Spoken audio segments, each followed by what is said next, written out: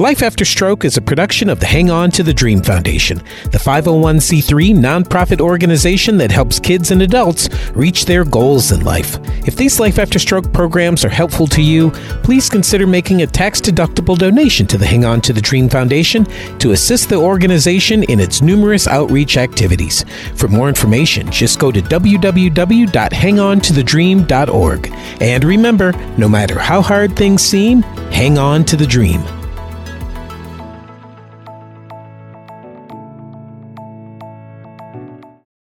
The following is a recorded program of an actual stroke support group. The comments expressed are the personal opinions of the participants and not necessarily the opinions of the producers, sponsors, or the broadcasters of this show. This program is not to be used as a way to diagnose or treat any medical condition that you may have. Please consult your doctor or healthcare professional before making any changes to your current medical routine. Stroke. Stroke. Stroke.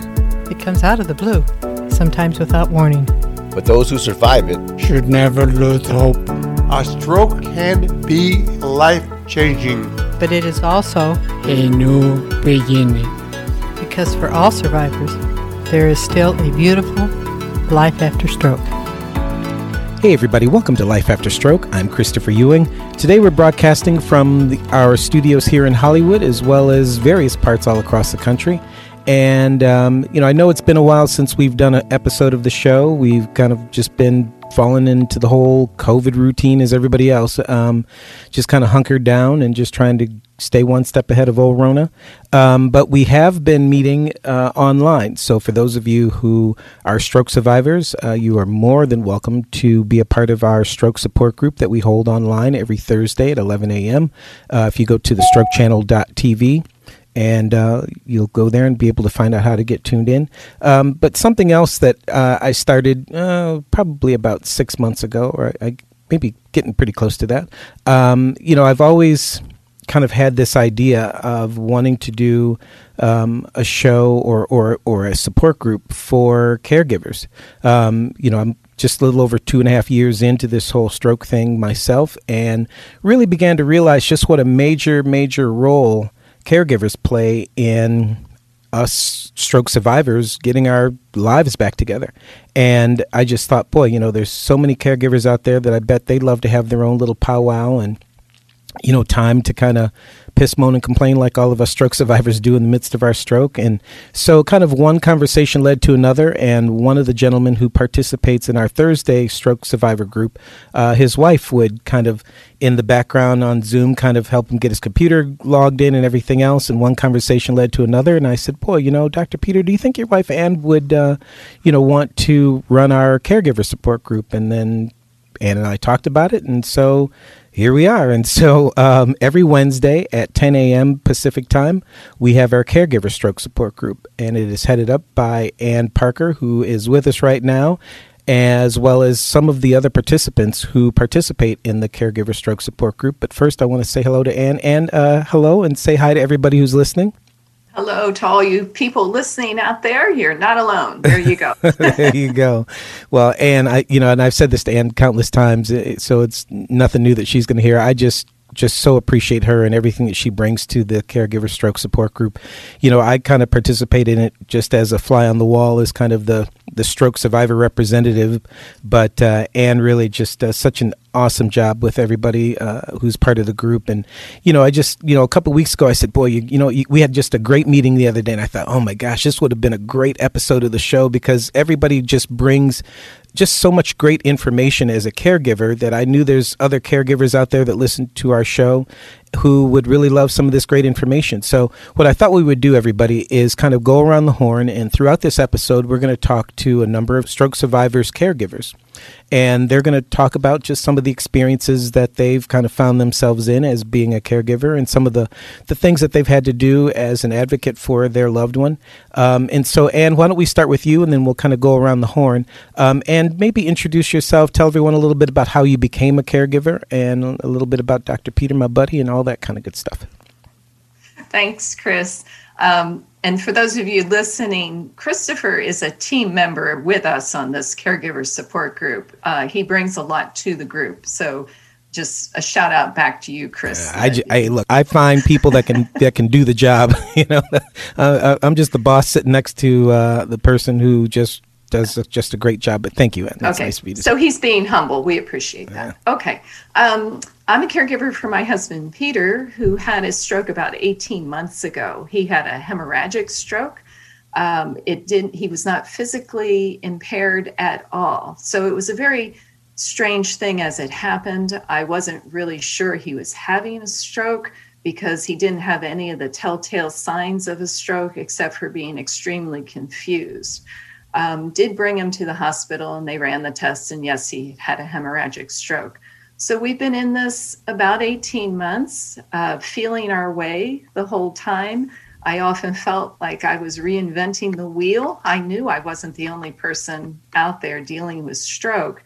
And there seemed to be a lot of support groups for the stroke survivors, but for the caregivers under more constraints of time, energy, everything else, there didn't seem to be a whole lot for us. And so this has been really a great benefit.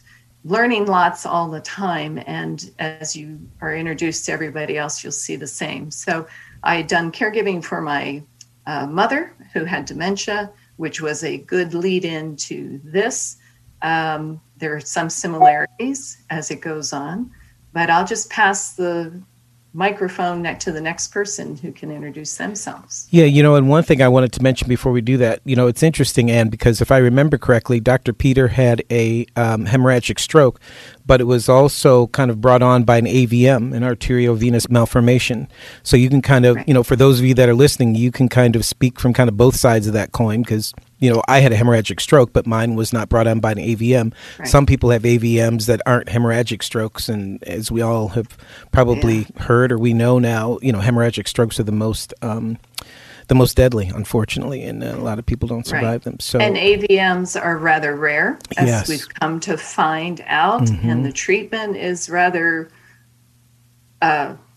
lacking. Let's put it that way. Sure. So it's a hard thing to treat, a hard condition to treat, and it has a lot of possibility for re-rupture, but that's another whole. Yeah, that's a whole other show, and it really is because a whole other show. One of the things about AVM, just to kind of put a little bow on it and wrap up that particular topic, is the fact that if you have high blood pressure, you're going to be more likely to have some type of a stroke. If your blood pressure is super high, that's just kind of what they say. So kind of how to not really prevent it, but in essence you can. But with an AVM, you're born like that. And if your blood pressure is fine and you don't smoke, don't drink, you look both ways before you cross the street and, pet puppies and all that, you could live just the best life. And boom, that AVM just kicks in and, you don't really go to get a checkup for an AVM. I mean, you'd have to go in and have a CAT scan and an MRI. So there's really not a way to kind of check and make sure if you're okay. It's in there. And some people live and die with it, never acts up. Some people, it just crops up. And so, so that's really interesting, Ann. And for those of you who are interested in participating in our caregiver support groups, that we have on Wednesdays, if you care for someone who's had an AVM, maybe you can be a part of our group going forward, and you can ask Ann some of the questions personally through our stroke support group for caregivers. So that's awesome. Thanks, Ann. We're going to continue around the table. Let's go over to Miss Tiffany. Tiffany, introduce yourself to everybody who's listening and kind of talk a little bit about your loved one who you are a caregiver for. Yes. Hi, everyone. My name is Tiffany, and I am a caregiver for my husband, who had a same kind of stroke that Ann mentioned about the hemorrhage stroke, and it's happened when we were on a plane mid-air for coming home from Florida. So for like 2.5 or almost 3 hours on a plane, that he was pretty much kind of like having stroke, but there was nothing we could do about it. We end up reaching UCLA Stroke Center afterward, and now he's like paralyzed on the right side, and everything changed since then for the worse. His personality changed. I'm pretty new to all this, Still today, after 17 months, something is still new, changing every day, challenging, but we cope with it.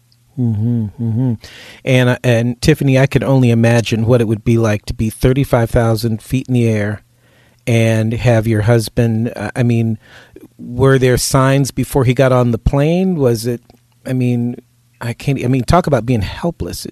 You're in midair, for goodness sakes. Yeah, well, he had a mini stroke like a year before, and prior to that, he also had like heart condition and also bypass heart surgery. So pretty much he always have high blood pressure, high cholesterol. On the day that we, coming home, I could see that he was very, very slow in responding, even walking. But I thought it was one of, normal thing that when he travel, he's not, as easy as himself. So I thought it was just one of the anxiety and maybe the medication that he took in the morning. It's kind of have some kind of effect on him. He was very slow in responding in the airport when they asked him for a driver license. So I noticed that. So I was helping him, but at the same time, so he kept like acting similar to that kind of situation whenever we travel anyway. But now looking back, it was much slower than before. So, but then, he was able to get into the seat and was able to take a nap. And then, if I remember correctly, I remember you mentioning how you guys weren't sitting next to each other. I think you were a seat apart or something like that, and you looked over towards him and you noticed something wasn't right, or? Yes. Luckily, I think it's about 2 hours into the flight, they're starting to serve beverage. And so I noticing that the flight attendant was trying to talk to my husband, but it took a long time because I know that he always liked Coke. And so it should be, simple. But it took a long time for the flight attendant to kind of like, recognizing what he was saying. So I'm starting to trying to help by reaching over, and at that time he was already trying to hold a can of Coke, but he couldn't. So he looked over to me, but because of the noise in the airplane and everything, he tried to say something to me. I couldn't understand and I couldn't hear anything. I kept saying what, and by the time I turned to his face and look at his face, I could see the half of his face already droop. And he kept pointing, I think, using his left hand side, pointing to the right hand, that he couldn't hold the cup. So, and then he pointed down to like his leg. At that time, I couldn't understand what was going on. He's trying to say something I couldn't understand. So he then, I then look at his face, and that is like this kind of like a sign given away that I was thinking in my head, well, he probably have a stroke. So then I was starting to get the attention from flight attendant. I told him, I think my husband probably having a stroke. So I asked if he could help to find out if there's a doctor on the airplane. Yeah. So luckily there was one. And you were flying from where back to California? Where were you flying from? Florida. From Florida. And how close back to home were you? Just like a couple hours out, 2 or 3 hours out still? Yes, about almost 3 hours out. Yeah. And then when you mentioned it to the flight attendant and they found a doctor on the plane and all that, did they offer to put the plane down someplace and take him off, or how did that continue to unfold? Yeah, so it was notified to the captain, and they offer me to, if we would like to, turn around and landed somewhere. Mm-hmm. Luckily, when they was announcing on the airplane to see if any physician on board, and there was a physician, she worked for Kaiser, and she from like Orange County of Kaiser. So she came up and kind of like trying to take the vital sign and everything, and she's saying that he having a stroke. The problem is at that time because nobody could tell what kind of stroke that he has. Mm-hmm. So if there's a blockage, then you need to take action right away. Mm-hmm. But there's a hemorrhage there. Basically, if you get into the hospital, there's nothing else. Even at the hospital they could do. But wait anyway. Mm-hmm. Yeah, but wait anyway. Mm-hmm. So it was like a very tough decision for me to make. Because she was saying that if we turn around and land somewhere, chances are he won't be able to see a physician for at least 2 hours or 3. Mm-hmm. It's almost the same time that we would like go straight, to LAX and go to UCLA. Especially at UCLA, they have the best stroke center these days. And so during that time, my husband was still awake. And so many times he tried to communicate, but nobody could understand what he was saying. And at that time, we offered a pen and pencil for him to write on. He couldn't because he's right-handed, but it's impacting his right hand. And so during 2.5 hours, we didn't know what exactly in his mind. The only kind of, helpful thing was that he wasn't passed out anything. He was able to kind of give us signal. So finally, he was able to let us know that he wanted to go home to UCLA. He doesn't want to turn around and So that's what we did. But it was very, very tough 3-hour flight for me. Absolutely. Because I feel so helpless. Absolutely. Hopeless. And, I was thinking, oh God, if something happened to him on a plane, that would be my fault. You know, look, everybody that listens to this show, you've heard me give my disclaimer, so I'm not going to give it again. This group knows my disclaimer. I'm looking at Ann on Zoom. She already knows what I'm about to say. Everybody that listens to this show with any kind of regularity, I'm a crier. So I'm just letting you know at some point during this show, I'm sure I'm going to cry. I'm already crying now. You just don't know it, and I'm trying to fight through it. The reason I say that is because Tiffany, first of all, everybody on Zoom, we see Tiffany's got this great smile. We just love Tiffany. We love us some Tiffany. Tiffany, it breaks my heart to think that it's tough enough to have your loved one have a stroke, and it's tough enough to be there witnessing it. I cannot imagine a more terrible place to be than to be in midair, 35,000 feet in the air, hundreds of people on the plane, and you've got this pressure of like, okay, my husband's having a stroke. I don't want to inconvenience anybody, but my husband's having a stroke, okay? And, look, how do I make this decision? If I make the wrong decision, is it going to be worse or better? Tiffany, my heart goes out to you, sweetie. I can't even imagine. But, and we've talked about this before, that the decision that was made was the right one in the grand scheme of things because he was having a hemorrhagic stroke. Again, if he was having an ischemic stroke and everybody waited, well, then, yeah, time is brain, as they say in the stroke world.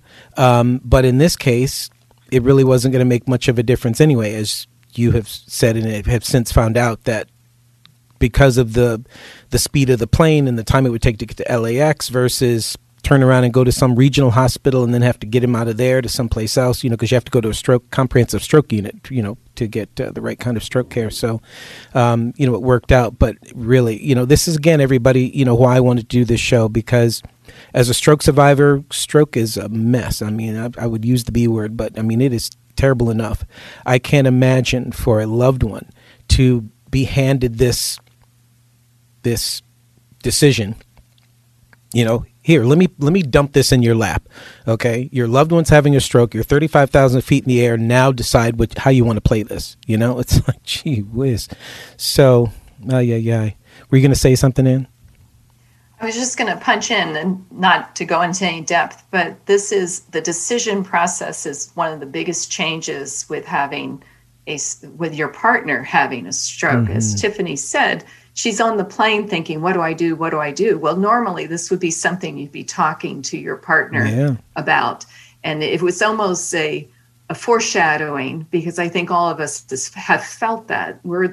We're on the hot seat all the time for the most part. And it's a burden that you're not really prepared to take, no matter what you think you are prepared to take. It's a shock that suddenly it's your game. Sure. And to have such limited options at that moment in Tiffany's case. I mean, you can't just dial 911 and tell the ambulance to get over here in a hurry. I'll meet you at the front door. I mean, yeah. Plus, I think it's the guilt that you carry too, mm-hmm. of, woulda, shoulda, coulda. Mm-hmm. If I just hadn't done this, if I had done that, if I had just been there at that moment, why didn't I see it? Why didn't I vision this? Why didn't I prepare better? That sense of guilt is something you just carry around. And you know what? First of all, that's Karen, and we're going to come to Karen next on that topic, because I know Jonathan, who's another one of our caregivers who's on the group with us today. As many of you know, I lead a stroke survivor support group on Thursdays. And Karen, I have heard that come up several times from caregivers who say, oh man, if I had just done this, if I had just done that. You've heard me talk about this for those of you who listen to the show on our stroke survivor show, where Cassie's husband, who he was the trumpet player on the Tonight Show for like 5 years and all that. Well, he had gone to work, and Cassie was at home, and she had her stroke, and he came home and found her. And we talked about this at length during one of the episodes. He carried around guilt for like 5 years over the fact that, why didn't I get home sooner? Why did I have to, and I said, look, we talked about this on the air. I said, look, that's your woman, that's your wife. If you'd have known that she was having a stroke or was going to have a stroke, you never would have left the house. But if she'd have called you and said, hi, honey, I'm having a stroke, if you'd have said, oh, okay, great. Well, listen, honey, I'm sitting here with Jay Leno. We're having a beer. So stop having that stroke, and I'll be there when I get there. You know what I mean? That did not happen, So I say this to say, for all of you caregivers that are listening, if you're carrying around 1 ounce of guilt, I got to tell you, first of all, stop, because these are your loved ones. If you'd have known at any time that this was a possibility, you wouldn't have gone to the grocery store, you wouldn't have gone to work, you wouldn't have hung out with your buddies, whatever it is that you did, you would not have done that. This is your person. This is your loved one. You would have been on there and done your thing, And so, and then the other thing, and I'm not talking out of school because you can listen to the episode where we talked about this with Lee and Cassie. Lee then also carried around the guilt that when he got home, he packed her up, threw her in the car, and drove her not to the local hospital or the local urgent care or anything. He drove her to her hospital where she is known and has had some other treatments and stuff like that. So he drove her to her doctor, which was to USC, I think it was, or UCLA, one of the big hospitals. I mean, he took her to her doctor. And he carried around the fact that, oh man, why didn't I take her to a closer hospital? Why didn't I, and I was like, Lee, all these coulda, shoulda, wouldas, like you said, Karen, if coulda, shoulda, then you woulda. But my point is that, I was telling him, look, you took her to who you thought was the best to take her to. So, okay, so you drove an extra 15 minutes, but you trusted where you were taking her. You were taking her to a known thing. So you were making a decision based upon as much fact as you had. You didn't have any fact about the regional hospital or the urgent care down the street. You didn't know what you're going to find there, but you took her to her doctor. So that was a very valid and great idea. While we were having this conversation, you guys can listen to the show, go back a few episodes. Cassie chimed in and on the air said, well, honey, but think about this. If you hadn't done that, I could have had the second stroke at home. And we all kind of looked at her like, wait, what? She had a second stroke, but she had the second stroke in the hospital. So I said, Lee, how about you cut yourself some slack? If you hadn't gotten home at all, or if you'd have dragged your feet and had an extra beer with Jay Leno or whatever, she would have had the second stroke at home, and we might have a whole totally different conversation here. So I go on this little bit of a rant in the middle of this conversation, everybody, to all my caregivers out there, because I know you guys, these are your people. If you could have prevented this, you would have. If you could have taken the bullet for them, many of you would have. I understand that. But if you're carrying around the guilt that, why didn't I get home sooner? Maybe this and that. Stop. Just let it go. Okay? It is what it is, number one. Number two, if you'd have known that it was coming, you would have made much different decisions, I'm sure. And so that's my rant on that. So anyway, Karen, thank you for allowing me to go on my little rant.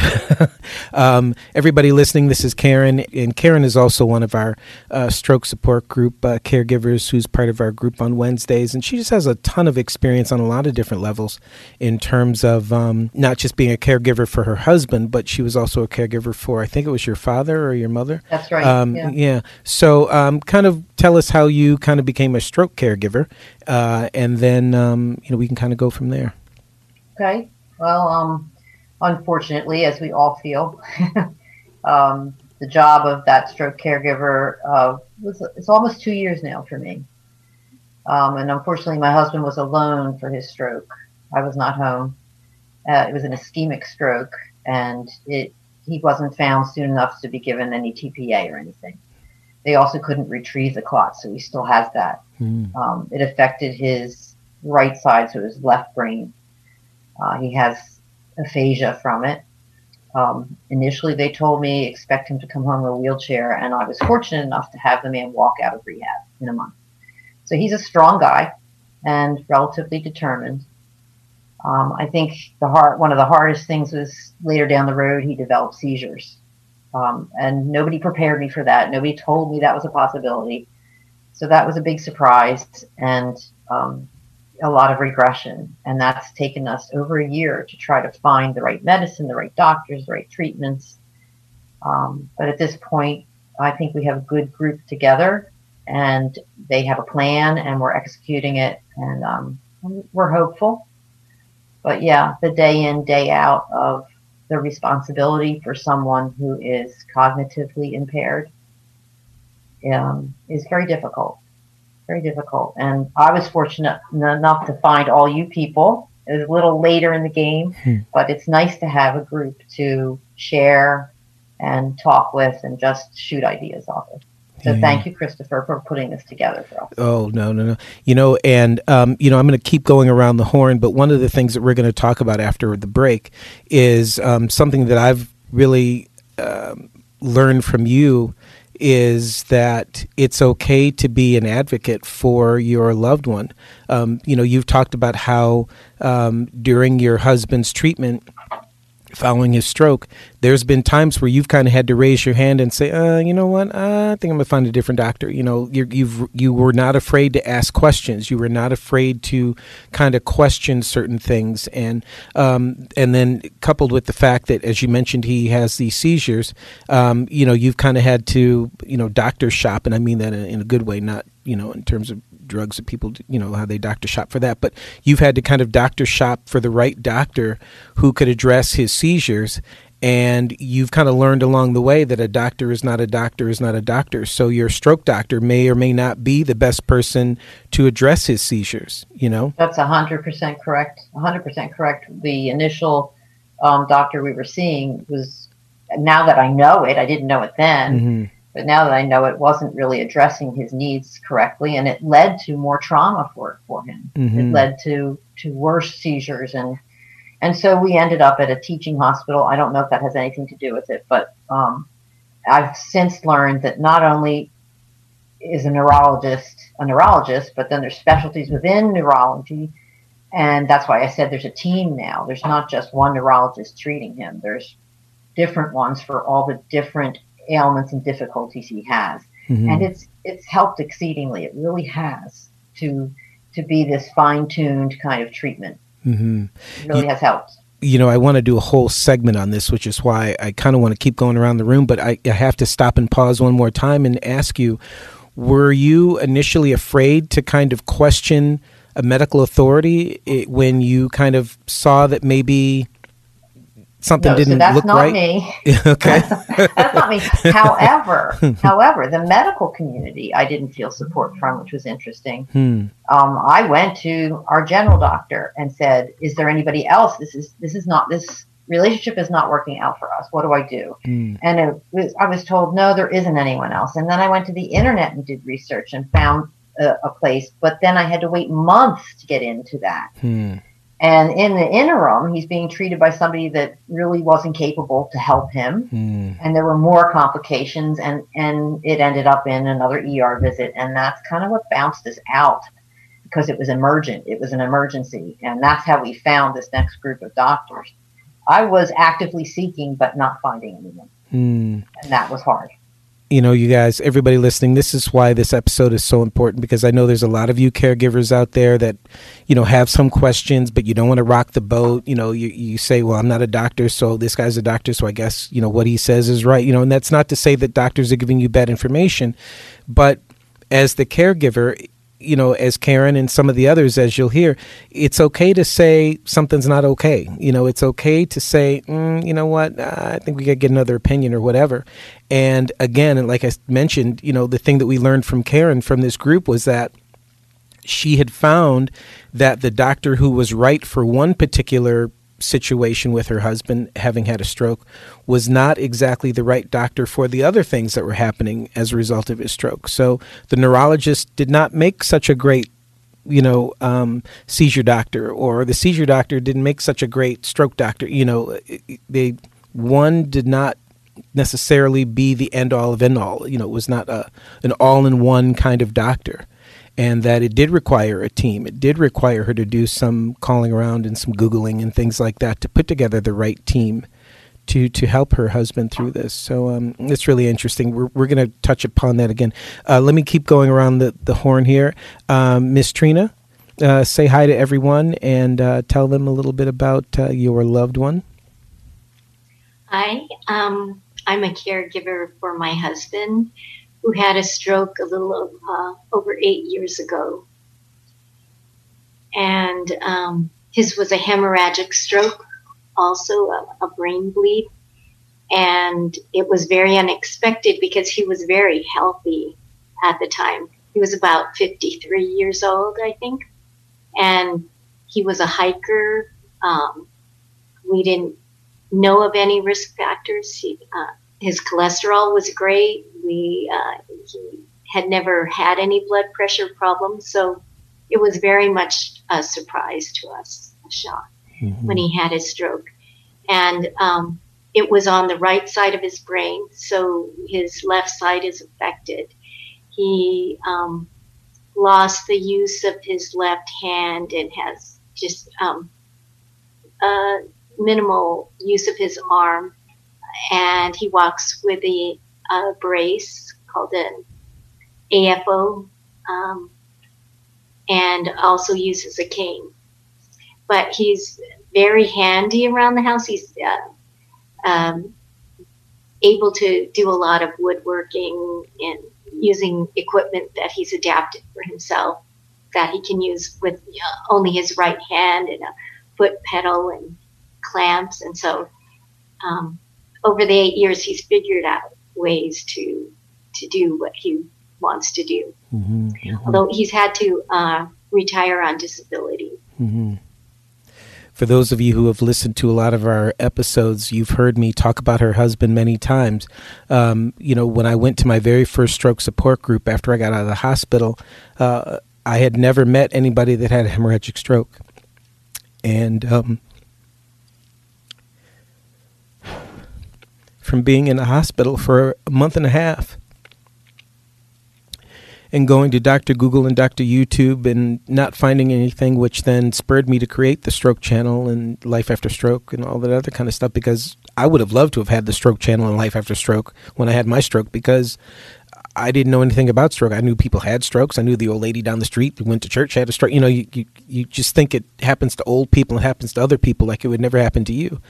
And so, you know, I remember laying in the rehab hospital and, on my phone, Googling hemorrhagic. I'm like, Mom, what do they call it? Hemorrhagic? How do you spell it? And not finding anything. And the things I did find about hemorrhagic stroke was that it has the highest mortality rate. 50% of us die in the first couple days after having one, and all this stuff. I was finding nothing good. And all I found was ischemic stuff. That's all I ever found was just ischemic stuff. So anyway, I went to my first stroke support group, and there was a bunch of people. And whenever there's a new person, you go around the horn and introduce yourself. And so when I introduced myself, I'm Christopher. I had a hemorrhagic stroke, and right as I said that, Trina's husband said, "Wow, I had hemorrhagic stroke too." And I looked at him, and it was just like, as you can tell, I'm upset about it because I was so glad to meet Trina's husband. Because all I heard was just bad things about hemorrhagic strokes. I figured maybe we all die. I don't know.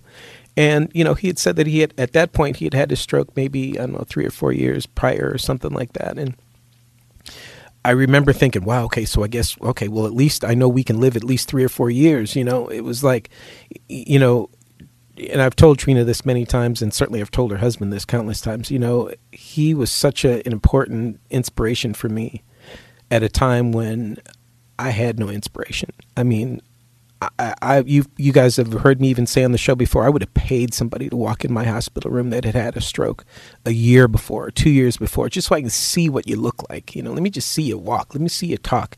Tell me how it was and how it is now, so I have something to compare it to, And that's who Trina's husband became for me. So, tell him I said hi, first of all. But I will. Yeah. Let's go around the rest of the room, and we'll come back to everybody. Sorry, guys. You know how I get.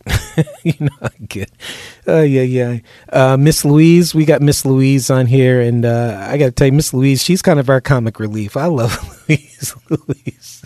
Yeah. Louise, when I told Louise we were going to do this show last week or a couple weeks ago, remember, Aunt, she goes, well, I'll try to be on my best behavior. And we're like, no, Louise, you can just be Louise. Don't worry. So anyway, Louise, introduce yourself to everybody and tell them about who you care for and all that. Well, I am Louise. I'm the mom of not much.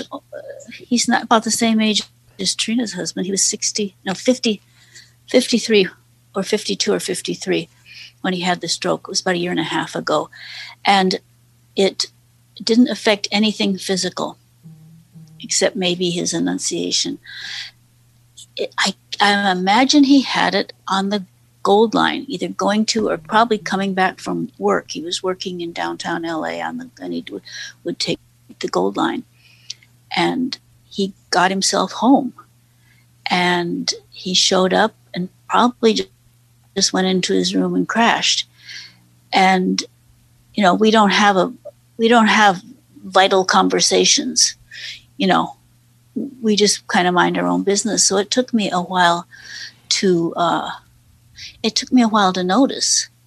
And the only thing, he walked, he could take showers, he could do his laundry, he could cook and eat, but he had zero affect.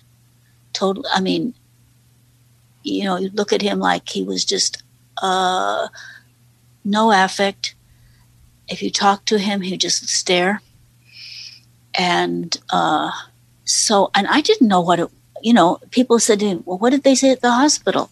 And I'm going, well, I never thought of taking him to the hospital. The first place I took him was a mental health clinic from the county, just because he'd had. That was my thought. And my brother used to work there, so that was just my thought. And they took one look at him and said, you got to see a doctor. And when he walked into the doctor's office, the staff and the doctor and everybody that knew him just automatically knew there was something really wrong. But they didn't quite know it was a stroke, though. They just knew something wasn't right about him. No, but the doctor ordered the MRI right away. Mm-hmm.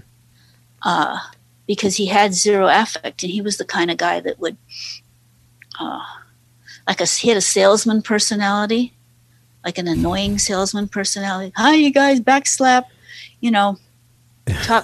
talk, and never had any content. But anyway, and so that sent us to the MRI. The thing that I find the most frustrating, and I wish, what you said, what I wish I knew, I still don't understand the insurance system. And because of the COVID, we had to stop the speech therapy, and anything that was helping him, we stopped about a year ago, not quite a year. And his inability to interface with people, things had escalated with attitude. And I called the neurologist back, and they said, oh, well, your insurance qualification has relapsed. You'll have to go over. And I remember I would spend, it was like a job. It was like a part-time job, getting on the phone, sitting for a half an hour or more, talking to this person who referred me to this person, and 2 hours later, and I'm not exaggerating, it could have been 4. 2 hours later, somebody said, well, I have the number for you. And I take it down, and then I go, expletive, this is the number I called originally. Well, you know, Louise brings up a really great statement in terms of, dealing with insurance. I mean, it really could be a full-time job by the time you go through all the phone calls and the phone prompts and this department and that department. And that's certainly an episode of the show that I'd also like to do in the future, is to have someone come on to kind of walk everybody through, some of the pitfalls and avoid some of the little landmines as you try to circumnavigate around this insurance nonsense. Because as a stroke survivor, I can tell you right now, a stroke survivor couldn't handle it. I mean, it would make our head explode with all the nonsense, which is why, again, all of you caregivers are so valuable in that respect. And the thing that made it really hard was the HIPAA regulations, because absolutely. Every time I'd get on the phone to talk to someone on his behalf, I'd have to give him the phone. Yeah. And if he was in the mood, he'd say, yeah. But yeah, I think there was one phone call you mentioned where they were really trying to push him, and you're like, well, he had a stroke. It was a couple of weeks ago you were telling us about it, how somebody they wanted to hear him and they wanted this. And, it's like, look, lady, if he could do all that, he wouldn't have had a stroke. And they don't understand. They don't understand he can't form thoughts. And I'm trying to think of a polite way that they will understand that won't offend him, but will still tell the truth, because they don't understand cognitive delay and aphasia. Well, that's really what makes all of you caregivers so important, because, again, as a stroke survivor, we could not even deal with all of that nonsense, all the phone calls and this and that and the other and everything else that we need. And that's just another reason why you caregivers are so important. And in the midst of caring for us, just in helping us get dressed, get to our appointments and things like that, you then, as it was put, do a full-time job almost on the phone trying to get our benefits and things like that. Jonathan, you are kind of the male representative of the caregivers. So many times you think of caregivers being wives and females and things like that, and you're the male rep here. Introduce yourself to everyone and kind of tell them about how you found yourself in this caregiving position. Hello, everybody. My name is Jonathan, and my girlfriend's name is Jan, and she had a stroke in August of 2017. Prior to the stroke, she told me that she gets grand mal seizures, but she was on medication for that. But she said, if I ever get one, do not call an ambulance. And I said, why not? She said, because they'll just take her to the hospital, and then they'll take her driver's license away. And I said, okay, fine. But I said to myself, I'll just think about that when the time comes. Anyway, so then in August, her mother was gone for the month of August. And so Jan goes over there and takes care of certain things for her mother. So she'll stay there 2 or 3 nights at a time. And I will be at my place. And so our place. And so we don't really see each other. So on on like a Sunday evening or a Monday, I don't remember exactly, I called up and said, hi, how you doing? She said, fine, blah, blah, blah. I said, good night, love you, good night. Next morning, I call to see how she's doing. No answer. I don't think about it. So she's I left a message. By about 1 or 2 o'clock, I didn't hear from her. I called again, no answer. And now I'm starting to get a little worried. So I rush over there. It was about 3 or 4 in the afternoon. And she was just sitting on the couch staring blankly at the wall. And I said, "Sweetie, are you okay?" No answer. I go, "Did you have a seizure? Is that what this is? Is this," because I didn't know what it was. Is this a seizure? No answer. I'm going, "Oh my God," and I said, "Okay." I just said, I'm just taking you to the hospital. And at first she said no. And I said, "What do you mean no?" I go, "I'm taking you." We took her to the hospital. And of course it was too late for the procedure to be done. And, then of course she went through, I call it the three therapies: occupational, speech therapy, and physical therapy until her insurance ran out. And, I didn't know what to do or where to go, and I had no idea there was even these support groups out there until a friend of mine, she's a psychologist. She said, "Did you ever try finding out about a support group?" I said, "No." And then I looked online, and there was Christopher's group, and I'm telling you, this man is a godsend. No. I mean, if it wasn't for you, Christopher, I'm sorry. I'm giving you some little accolades. Mm-mm. I don't know where Lynn and I would be, because she appreciates you so much. We all appreciate you.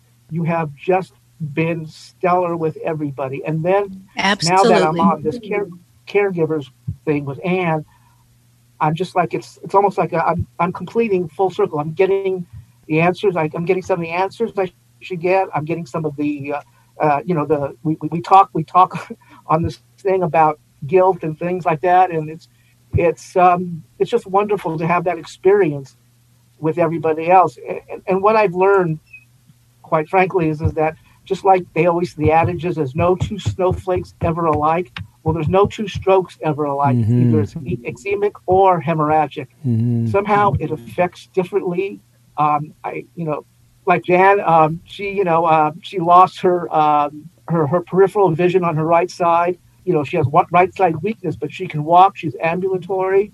She was a yoga instructor, certified yoga instructor, before she had a stroke. So I think that's what also helped her a lot physically.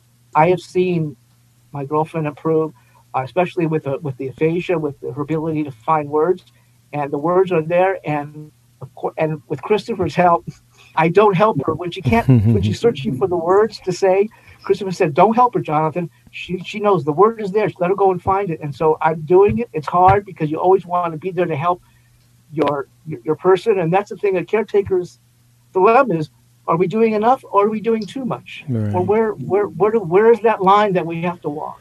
Well, first of all, you, sir, and your lovely girlfriend, Jan, I just love you guys to death. So thank you for the very kind words. But, you guys have become family to me. And I feel like I've become family to you. And so I appreciate all that. One of the things that you're talking about, Jonathan, for everybody listening, Jonathan asked me about a year or so ago, he says, sometimes I see her struggling with a word that she's trying to remember. And, I want to help her, but, should I not? When is it too much? What do I do? Because I don't want to see her just sit there and suffer trying to find this word. And I said, well, you kind of have to remember that it's kind of like a baby walking, learning to walk. You could always carry the baby, but the baby's never going to learn how to walk because he never has the opportunity to walk because you're doing all of the carrying for them. And so, my feeling is, with all of you caregivers out there, if you find your loved one searching for that word or, trying to struggle or do something, I kind of do the three, and you've heard me talk about this, and we may even air the promo during this show, kind of a 3 tries rule. Let the person struggle for at least 3 times. And then if you need to, then kind of step in and give them a little hint or something. Because what's happening in the brain, and I've talked about this in other episodes, is wherever that part is in their brain that they're not able to do anymore, that is a vacant field. Just picture a house that used to be there. It's not there anymore. It's just an empty field. So whatever was the center for, movement or memory or whatever, to that degree, that is empty and it's not coming back. But what does happen is other parts of the brain says, the house burned down next door. No kidding. So where's that family living now? They got no place to live. Well, we got some spare rooms here. Why don't we bring them into our place and they can live here? That's kind of what happens in your brain. Other parts of your brain takes on the role that the original part can no longer do. But it just has to learn that You know, it's like, okay, well, I've never been a fist before. I've never been a foot before, but I can be a foot. I'm really the elbow guy. I'm the elbow part of your brain, but I can help your foot move. Just kind of show me how it works. And the reason it's kind of a weird analogy, but this will help you, for all of you listening. When I was in the hospital, and you may have heard me say this in other episodes, the therapist looked at my foot and said, okay, Christopher, move your foot. And I was like, oh, okay. And I just think I'm moving my foot like Flipper. And he's looking at me, and I'm looking at him like, okay, what? He's looking at me, and he shakes his head no. And I go, what do you mean no? I go, he goes, yeah, it's not moving. I go, yeah, really? And I look down, my foot's not moving an inch. But in my brain, it's just moving like crazy. And so I said, oh, okay, well, hang on, let me find it. If I said let me find it once, I said it a million times. And I remember looking up at the ceiling. I remember picturing all the ceiling tiles in my hospital room, because I was looking up into my brain, basically trying to find foot again, because it wasn't where it always was. In my brain, I was moving my foot, but that part of the movement for my foot was lost in the stroke. So now I have to find where foot moved to. Some other part of my brain said, okay, well, we'll be the foot. We'll help his foot move. But it's almost like taking your silverware drawer in your kitchen and rearranging the silverware and putting it in another drawer. You know the silverware's in your kitchen somewhere. It's just not in the same drawer it used to be. So now you have to go into all the drawers to find out where the silverware moved to. And so that's kind of my explanation to Jonathan from like a year ago, which is when those things happen, let them kind of search around the kitchen for that silverware. They'll find it. But you have to let them look for the silverware. Otherwise, they'll never be able to find the silverware on their own if you're constantly bringing the fork to them. You know? You were going to say something, Karen? So it's interesting that you say that, because I can visibly see my husband go through that in his own way, too. Mm-hmm. He can positively sense the dead part of his brain, and you'll see him close his eyes and he'll make a motion like he's switching to the part that works, mm-hmm. and searching for something. And then it takes him a while, and sometimes he gets it, and sometimes he doesn't. And he opens his eyes, he goes, okay, it's this. And he'll tell you that's what he's doing. He goes, I can't use that side. I can't use that side. It's not working. Yeah, it's really interesting you said that. It's such a crazy thing, you know, a stroke brain. You know, I'm very aware of how my brain was before the stroke and how it is after the stroke. I cannot... It's crazy. That's all I can tell you. And to try to describe it would sound even crazier. But as I give you my long-winded analogies, that's really kind of what's happening in our brains, is we're trying to find where it's at. We know we still have a foot. We know it's still there because it's there. It's just that what used to make it move is no longer there. But because of neuroplasticity, which I'm sure a lot of you have heard that phrase, that's what basically that is that other parts of the brain will take on that role. They just have to learn how to do it because they've never been a foot before. Again, they've always been the elbow or whatever. You know, we've gone around the horn. What I'd like to do, let's take a break and kind of decompress for a minute. And then when we come back, all of our guests here on the show today have such insight into so many areas that I know a lot of you listeners are dealing with. And it's interesting, you know, we have a chat window because we meet via Zoom and we're doing this via Zoom, but we have a chat window that is usually never filled like it is right now. Everybody's being so well behaved because we're taping this, but normally people would be jumping in like, oh my gosh, me too.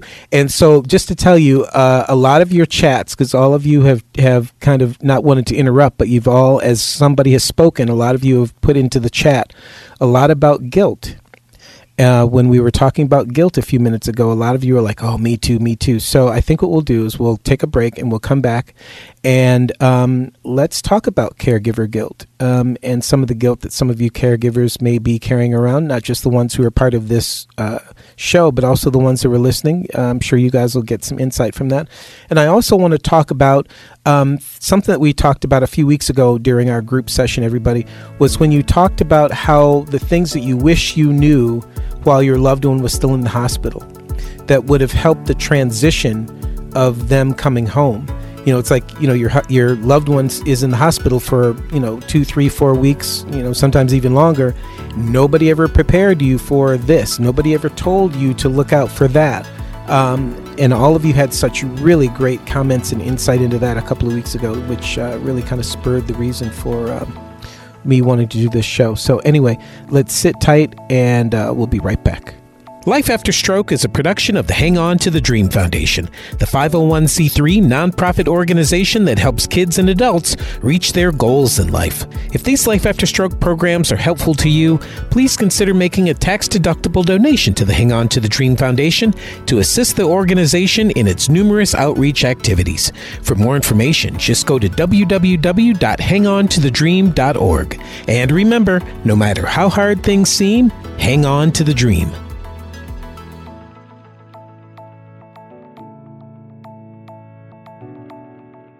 Hey, this is Christopher Ewing, and I'd like to invite you to be a part of two really cool stroke support groups. If you're a caregiver, join us online every Wednesday at 10 a.m. Pacific Time for the Life After Stroke Caregivers Stroke Support Group. Exclusively for caregivers, this is a time where you can connect with other caregivers from around the world and share stories and gain encouragement as you care for a loved one who has had a stroke. And if you're a stroke survivor, then join us on Thursdays at 11 a.m. Pacific Time for the Life After Stroke Online Stroke Support Group, where you'll get the chance to meet other stroke survivors and gain insight, information, and inspiration while on your road to recovery. For more information on these two great support groups, just go to www.thestrokechannel.tv. That's thestrokechannel.tv, because there's still a beautiful life after stroke.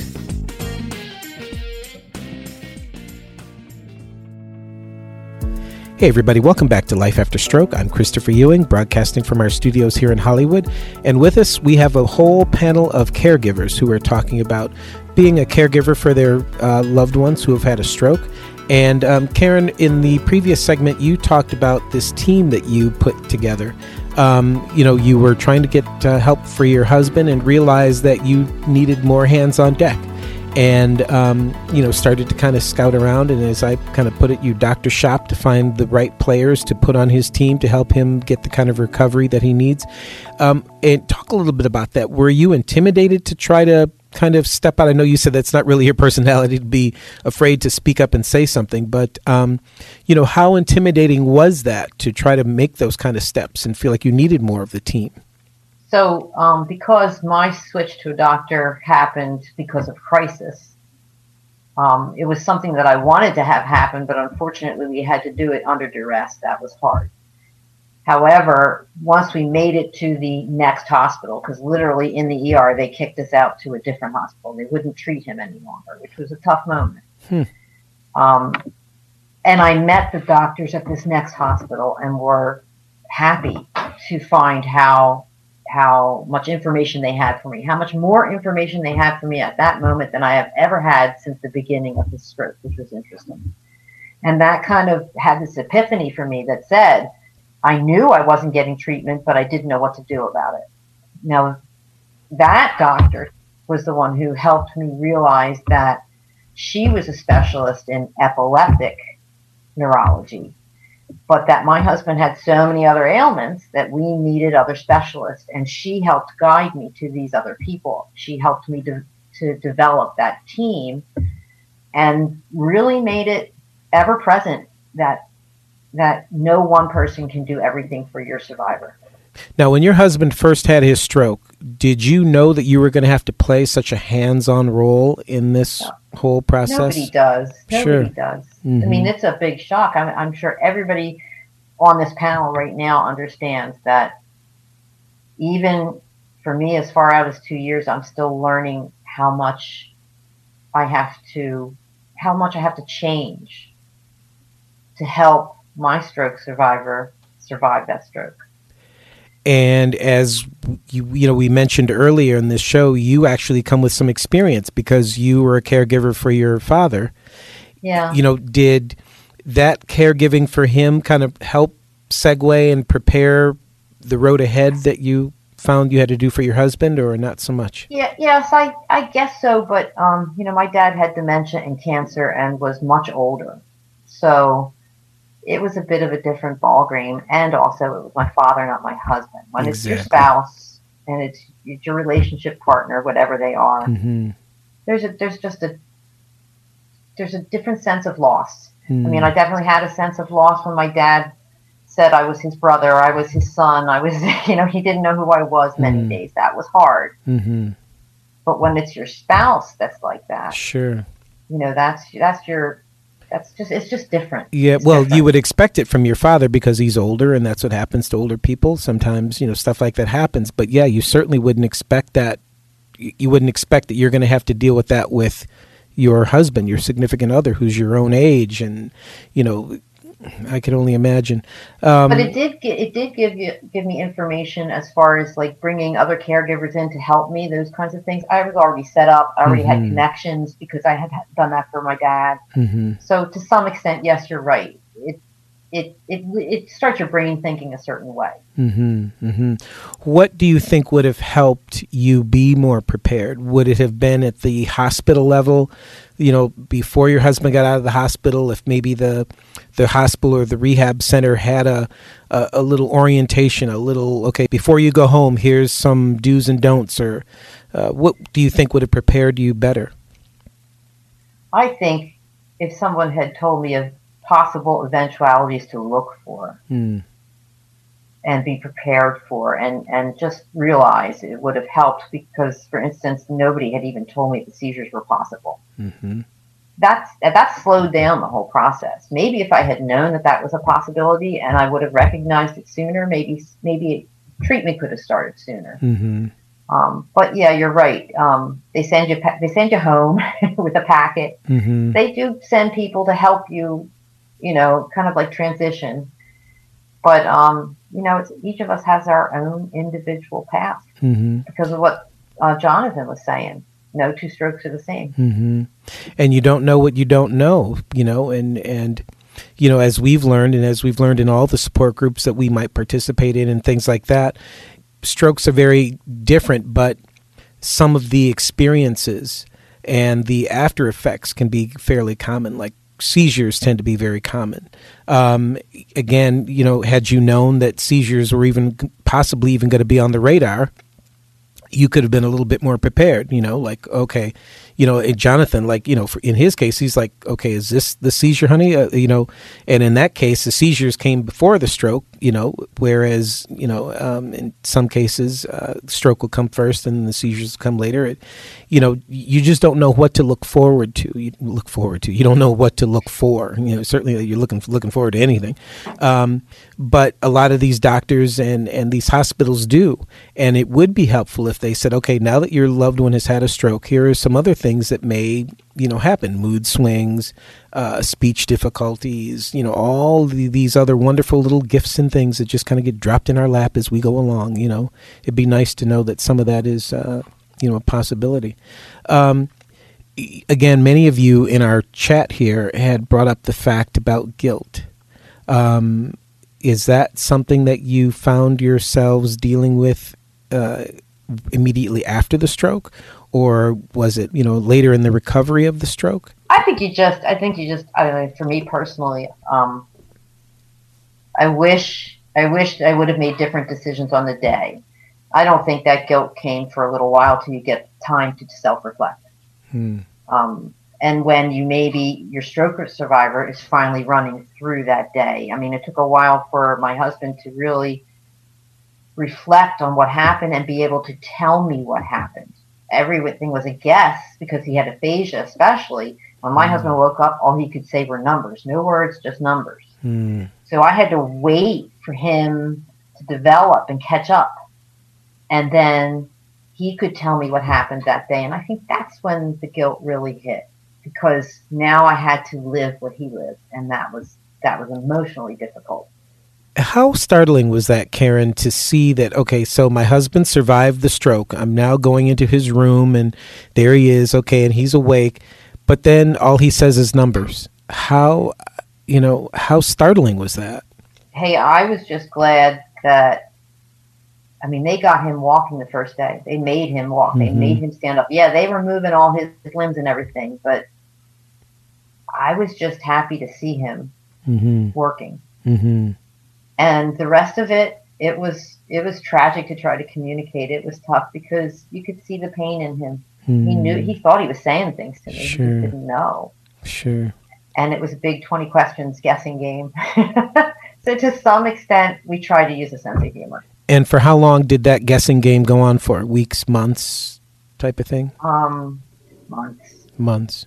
Yeah. Months. it's pretty good now. We're almost at 2 years, and he really has developed extremely well. He's still frustrated by it for sure when he can't find the words, and he mixes up pronouns, things like that. It's really difficult. But boy, his recovery is really good compared to what you've told me, because he and I have spoken. He looks great. He sounds great. Right. He's worked hard, and he's fortunate. And Ann, I have to say to you on this topic, Dr. Peter, his memory was gone. I mean, he didn't know he even had a wife for 4 weeks. When he tells me that, it's like I can't even imagine. What was that like for you to see him after the surgery or whatever, and realize that he didn't even know who you are? Well, the whole time in reflection, as Karen says, you have time to reflect. I'm not sure why we were in the hospital for 4 weeks. He was in for 4 weeks before he came home. They didn't do surgery till the 3rd week. So in hindsight, I always wonder, why was he still there? He was physically just fine. Mentally just not there at all. Didn't know who I was, didn't know where he was, couldn't recognize it was a hospital. I mean, he was just nowhere. And I think when he came home, he more or less recognized where he was. I mean, he says, this feels familiar, which was good. But he still didn't know who I was. And he kept looking for other people that were not here. It was disturbing. And you ask, what do you wish you knew when you left the hospital? I wish I had had a psychiatrist talk to me or somebody, because I was not quite prepared for the emotional toll it was taking on me. Somebody here mentioned I think it was Tiffany, crying all the time. I mean, I was fine. And then he'd walk out of the room and I would just completely fall apart, because I wasn't prepared for that emotional. It's a gut wrencher to feel like you've lost your partner. And he was there physically, just fine physically. But if you only have the shell of the person, this is not good. Now, things turned around about 2 weeks into his home stay. His eyes lit up, and I could tell that he recognized who I was. And that was a really nice turning point to understand that he knew I was his wife, and that we'd been together a while. All those things are good things. So it does get better. But I don't think anyone really had expressed to me that there was that hope there. When we left the hospital, there was more of this is going to be you're going to go to all these therapies. This is what you will never have a schedule again, because therapies are never scheduled the same time twice, it seems. And all those things are kind of the logistics of it. And you can grapple with that. Okay, so I can rearrange my schedule. But the emotional is really hard to cope with. And I don't know what the answer is for that. Because as we keep saying, every stroke is different. So, Karen has somebody that comes home and it's all there. He just can't get it out. I had someone come home where it's not all there, and he was speaking quite well. It was just, I don't even know. And it is a journey. This group has been great, because I think it lets us vent a little bit to each other. And that has been helpful. Trina, what do you think?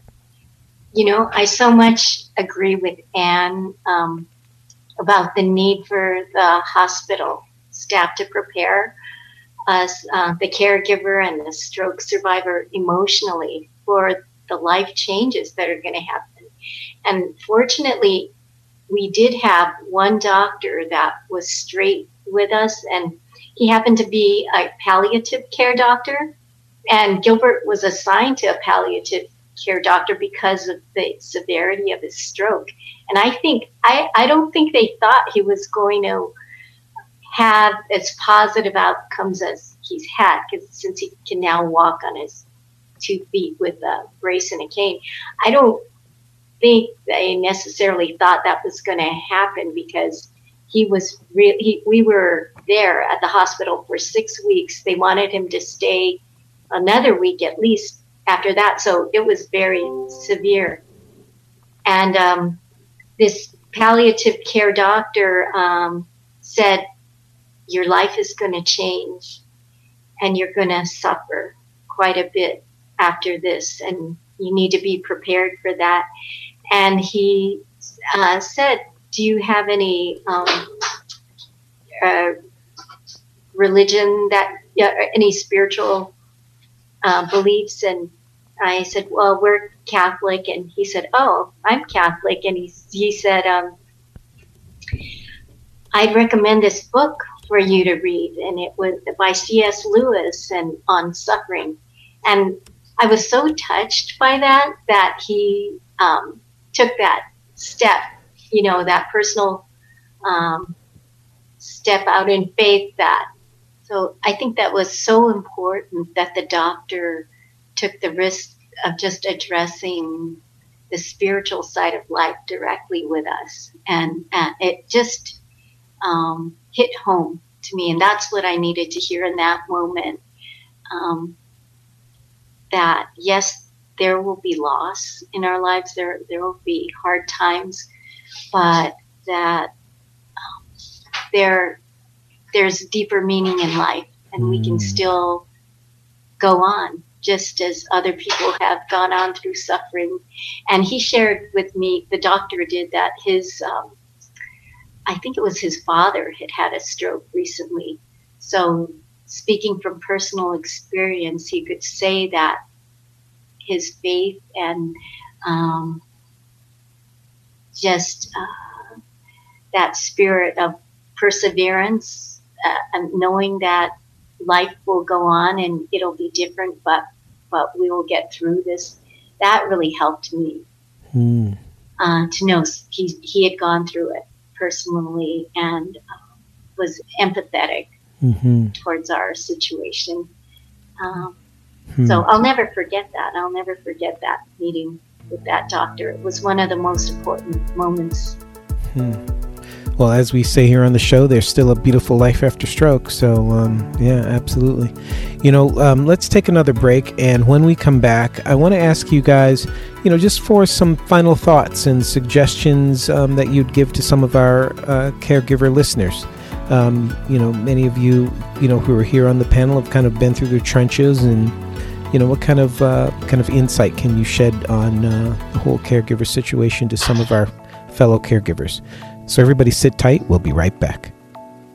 Hey, this is Christopher Ewing, and I'd like to invite you to be a part of 2 really cool stroke support groups. If you're a caregiver, join us online every Wednesday at 10 a.m. Pacific Time for the Life After Stroke Caregivers Stroke Support Group.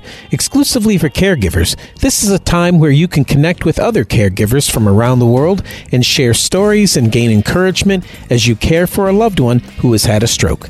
And if you're a stroke survivor, then join us on Thursdays at 11 a.m. Pacific Time for the Life After Stroke Online Stroke Support Group, where you'll get the chance to meet other stroke survivors and gain insight, information, and inspiration while on your road to recovery. For more information on these 2 great support groups, just go to www.thestrokechannel.tv. That's thestrokechannel.tv, because there's still a beautiful life after stroke. Hey, this is Christopher Ewing with a Life After Stroke health tip. So if you're a stroke survivor with any kind of paralysis, then you know how frustrating it can be to try to do some normal everyday tasks. Things that used to be so quick and easy now seem almost impossible to do using, let's say, our hand or our arm on our affected side. Now, I say almost impossible because in many cases, our affected arm and hand are still able to do things. We just have to give them the opportunity to do it.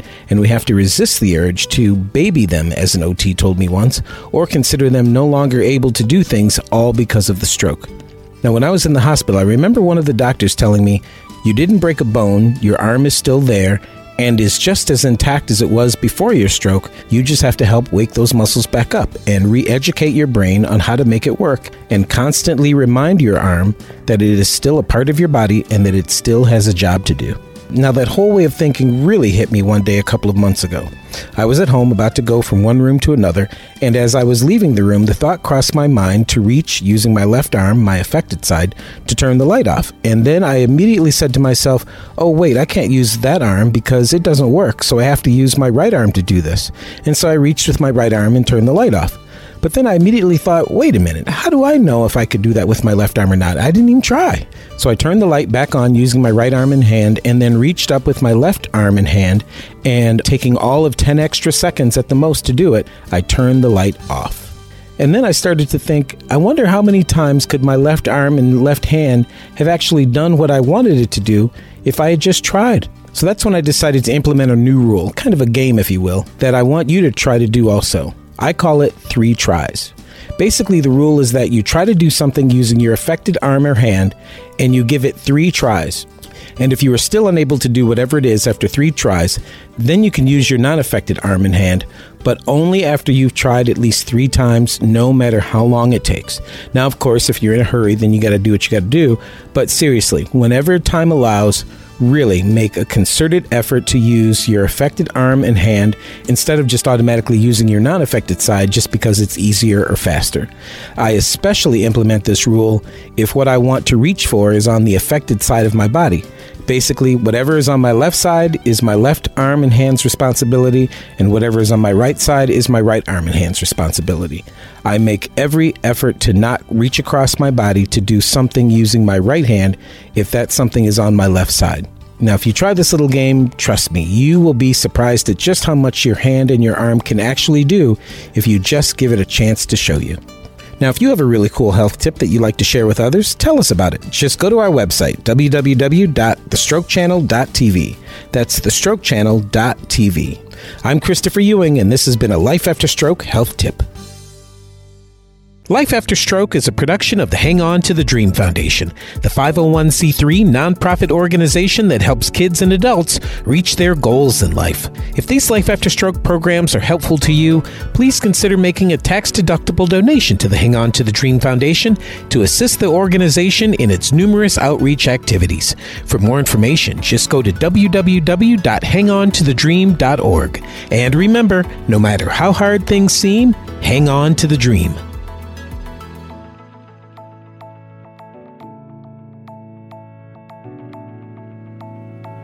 Hey everybody, welcome back to Life After Stroke. I'm Christopher Ewing, and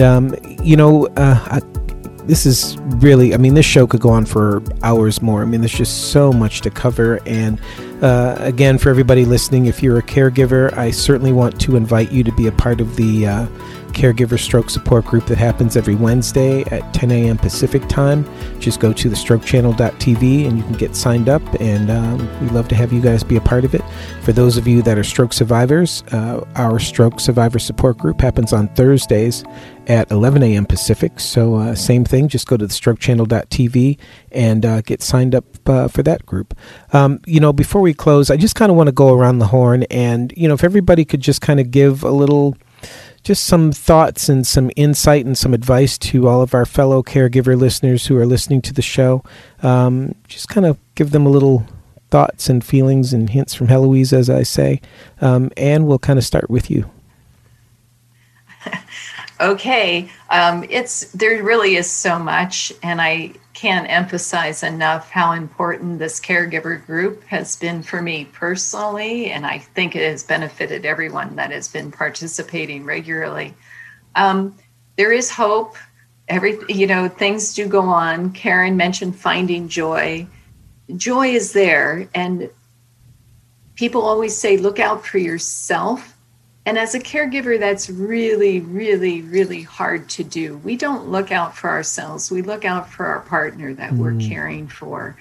And that's a journey. That's something one of our groups had mentioned.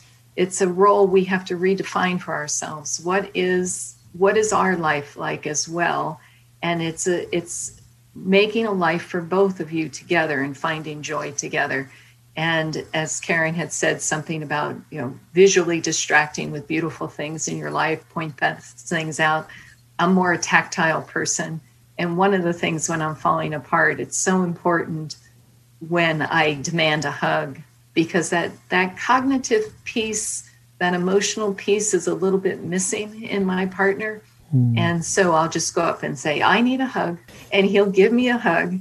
And that tactile piece is really important. It's a nice thing to have. And even though some of the meaning may be gone, it's still there for me. And so just, I don't even know what to say to people. I don't know what I would tell people if I met them on day one after a stroke. It's just that we're all going through it in different ways. We're all stronger than we think we are.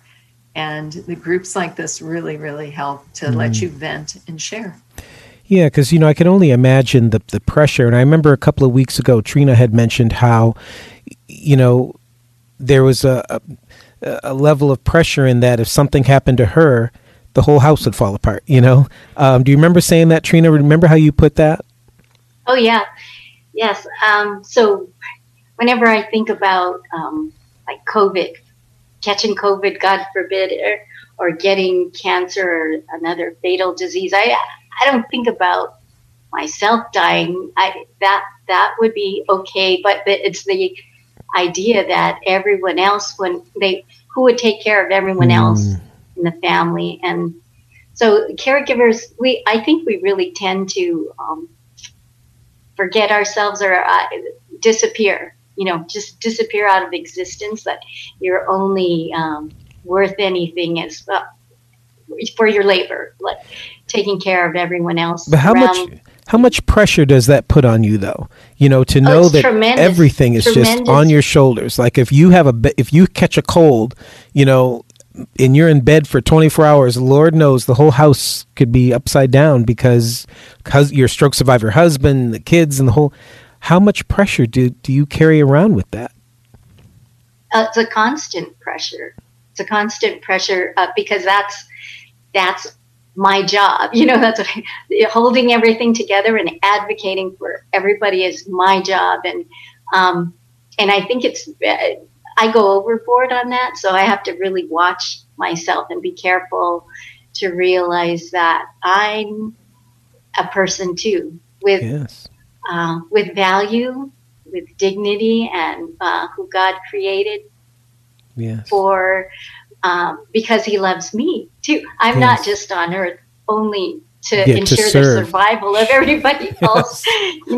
So it's so important for me.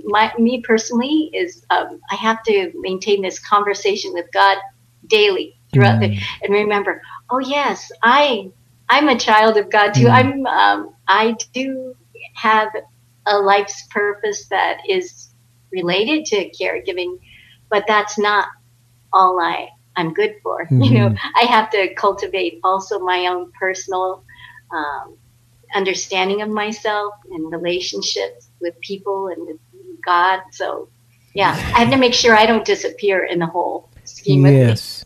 Well, and that's the thing. I mean, you're people too, obviously, but it's interesting how you're putting it and how Ann just put it. What happens when you guys need to be watered? It's like pre-stroke, your husband might have come over and given you a little smack on the tush or a big hug or random kiss out of nowhere or something like that. And then post-stroke, they might be sitting in the chair, half drooling on themselves watching television for 8 hours.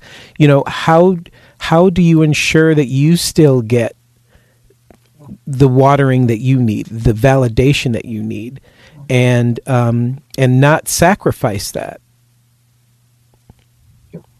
I think it's so important to be in a support group, a support community that reminds you of your own value, and also for me, I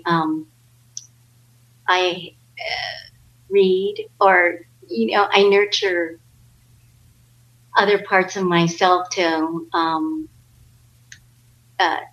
With me, I'm really involved with our church, so in my spiritual life, that's a reassurance to help me gain balance that way. And how do you kind of stay rooted in?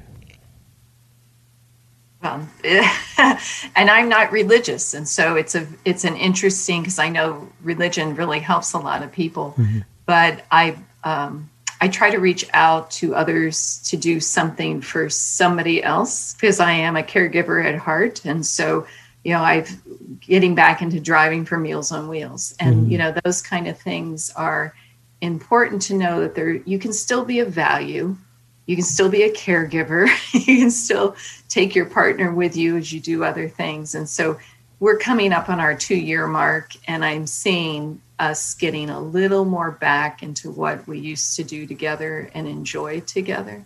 And that's important. And then, Trina reads, I sew, you try to make time for something that gives you some personal joy. And sometimes that's, 10 minutes a day, but oh well, that's 10 minutes that you grabbed. Jonathan, what do you think? Well, I was gonna, in real estate, they say that to sell a house or to buy a house, it's location, location, location. With a stroke victim, it's patience, patience, patience. And that's the thing I always have to tell myself. I have to be patient with Jan. I have to be patient because, she gets frustrated, that I get frustrated, if she can't say something, or else she's trying to explain something to me, and we play this 20 questions game. And I'm sure you know what I'm talking about, where you try to figure out what they're saying. And then 90% of the time I can figure out what Jan wants to say. There's that 10% that I have no idea. Then she looks at me, she goes, oh, forget it. And she walks away, she gets upset. And then I get upset. So it's just, you have to just keep focused on, like you said, on the good things, things that give you joy, things that, Jan and I, we don't have the same kind of conversations we used to have, but unlike Karen, we laugh a lot. We just laugh a lot. And that's great. And that's what, if everybody can do that with their spouse or significant other, you got the battle half won. I guess I have to say, be patient. Don't beat yourself up about being frustrated, overwhelmed, and seek as much help as you can get from the medical community. It's hard. They have a lot to do. I don't think they're doing it on purpose, but I think if you're not vocal, then you're going to miss out on some good help. And then the only other thing I would really love to know is how to find joy for my stroke survivor. I can't seem to find that and give that to him. And so that would be something I would like to know. You can't find joy. He can't find his joy, or you can't make him joyful? Right. I think they struggle with what's happened to them. And realizing what's happened to them and coping with those changes. They're limited cognitively, at least mine is. And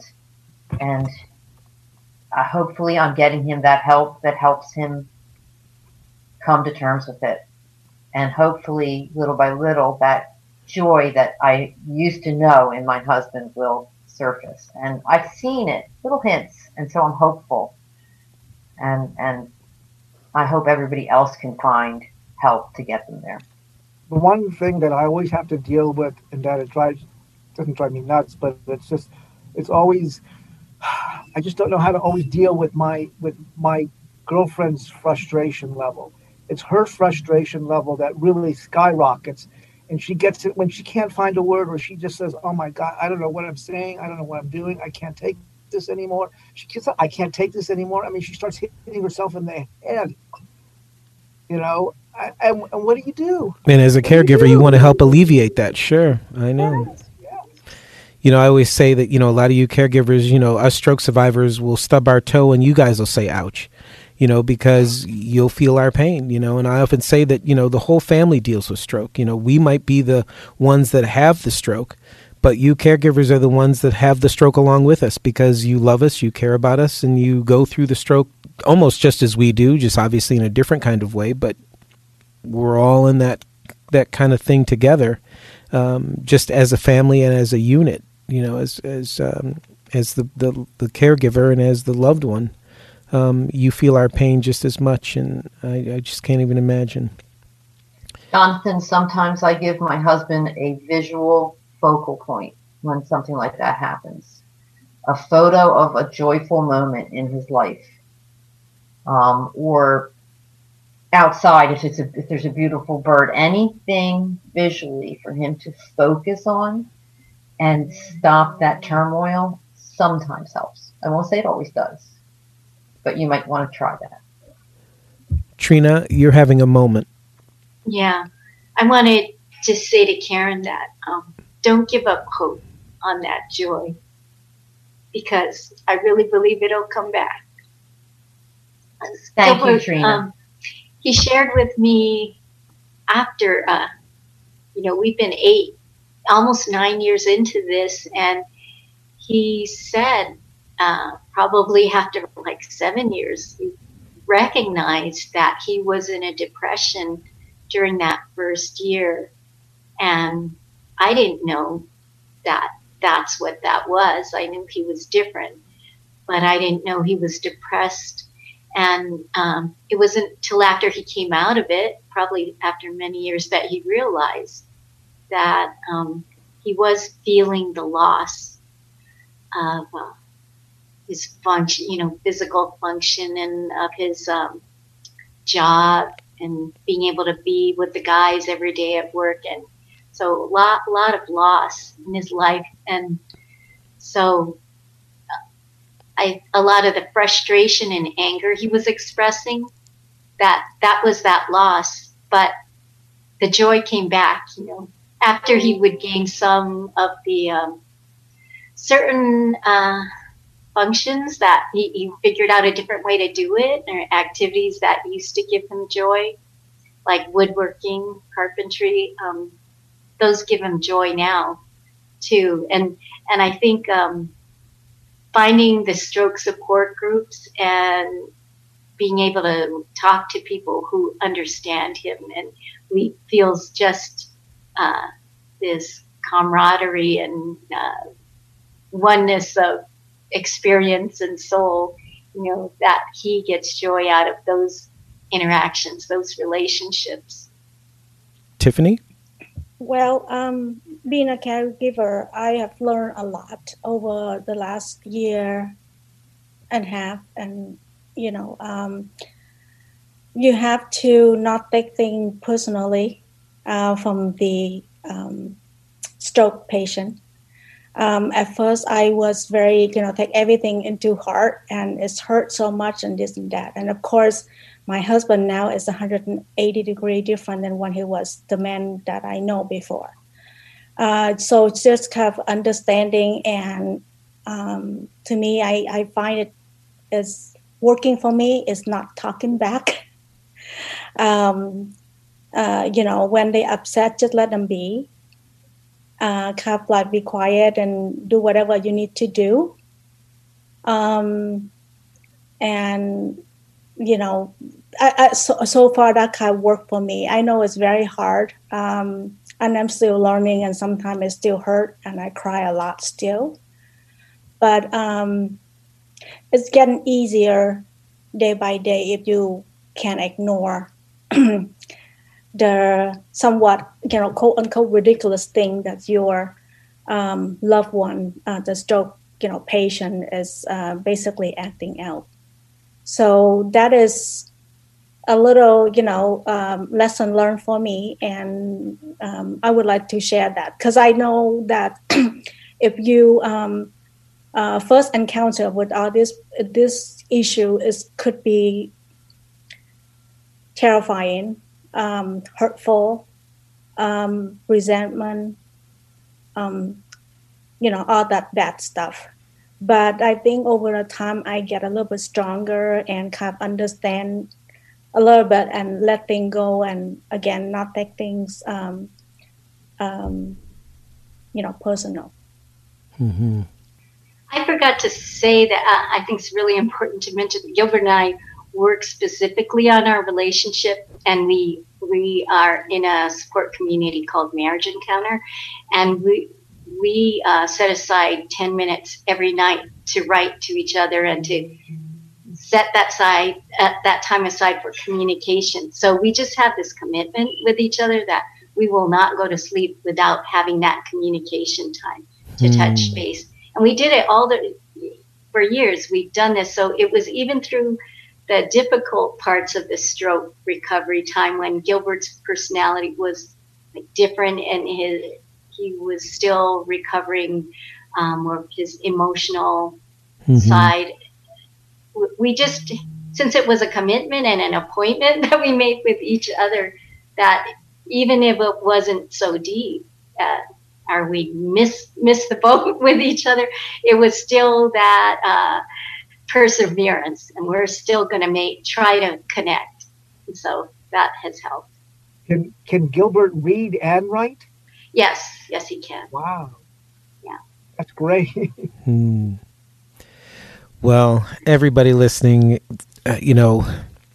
this show has gone longer than I thought it was, and that's okay. I mean, it could go even longer, but, we'll call it here. And, everybody listening, really, for those of you who are caregivers, I really encourage you to be a part of Ann's caregiver stroke support group that we have on Wednesdays. Again, it's 10 a.m. Pacific time. Go to the strokechannel.tv and you'll be able to get logged in. And, the thing I guess I would kind of leave with everybody is that, all of you caregivers, you guys basically chose us as boyfriends, girlfriends, husbands, wives, because that's how you met us. That's what you thought this was going to be.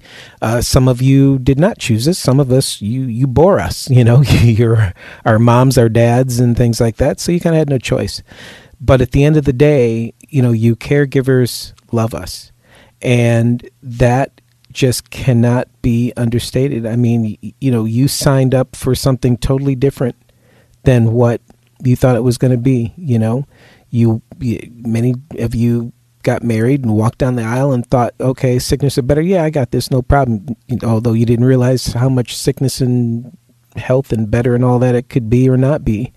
And you realized that while you were going to live your lives together, you didn't realize how much of that togetherness might become more of your life. You would take on more of a 50-50. It would be more like 75-25, because now we as stroke survivors need you to carry some of our load also. And you guys have stepped up, and, in our most helplessness, you guys have brought your most selflessness. And that is just so important. And I guess I just want to say that on behalf of stroke survivors, all you caregivers, we love you guys, even when we don't say it, even when we might not even show it. Just know that we know it and that it's in us. Okay. And, a life-changing event happened in our lives, and we're trying to make the best of it while still being the person that you want us to be and need us to be. And we just thank you in the midst of that you still are the person that some would say you need to be, or at least that we need you to be. And just know that if you're not told enough, I'm telling you on behalf of your stroke survivors that we love you and we appreciate you. Okay. Anyway, I can never get through one of these doggone meetings with you guys without crying. And see, all of you have yourselves on mute. I'm watching all of you laugh at me right now because you know how I get. So anyway, everybody listening, they're laughing at me on mute because they know how emotional I get. But they're also thanking me and blowing me kisses too. So I guess I'm not making too much of a fool of myself. But anyway, everybody listening, oh, Trina, please. I thought I was the only one. Trina's got more tears in her eyes than I got. Come on now. All right. Whew. Okay, everybody listening, I know it's been a long time since we've done a show, but we do our support groups every week, and we've just kind of been focusing on that, just kind of stay safe and hunker down mid-COVID, and just loving on each other, and just just staying in touch with each other that way. So we'll be doing more shows from time to time and stuff like that. But in the meantime, come hang out with us during some of our stroke support groups. Again, our caregiver one is on Wednesdays at 10 a.m. Pacific. Our stroke survivor one is on Thursdays at 11 a.m. Pacific. Come get plugged in, come hang out with us, and we'd love to just have you join our family and be a part of us. So everybody listening, as I always say, I love you guys, I miss you guys, and just remember that there is still a beautiful life after stroke. This has been a recorded program of an actual stroke support group. The comments expressed are the opinions of the participants and not necessarily the opinions of the producers, sponsors, or the broadcasters of this show. This program is not to be used as a way to diagnose or treat any medical condition that you may have. Please consult your doctor or healthcare professional before making any changes to your current medical routine.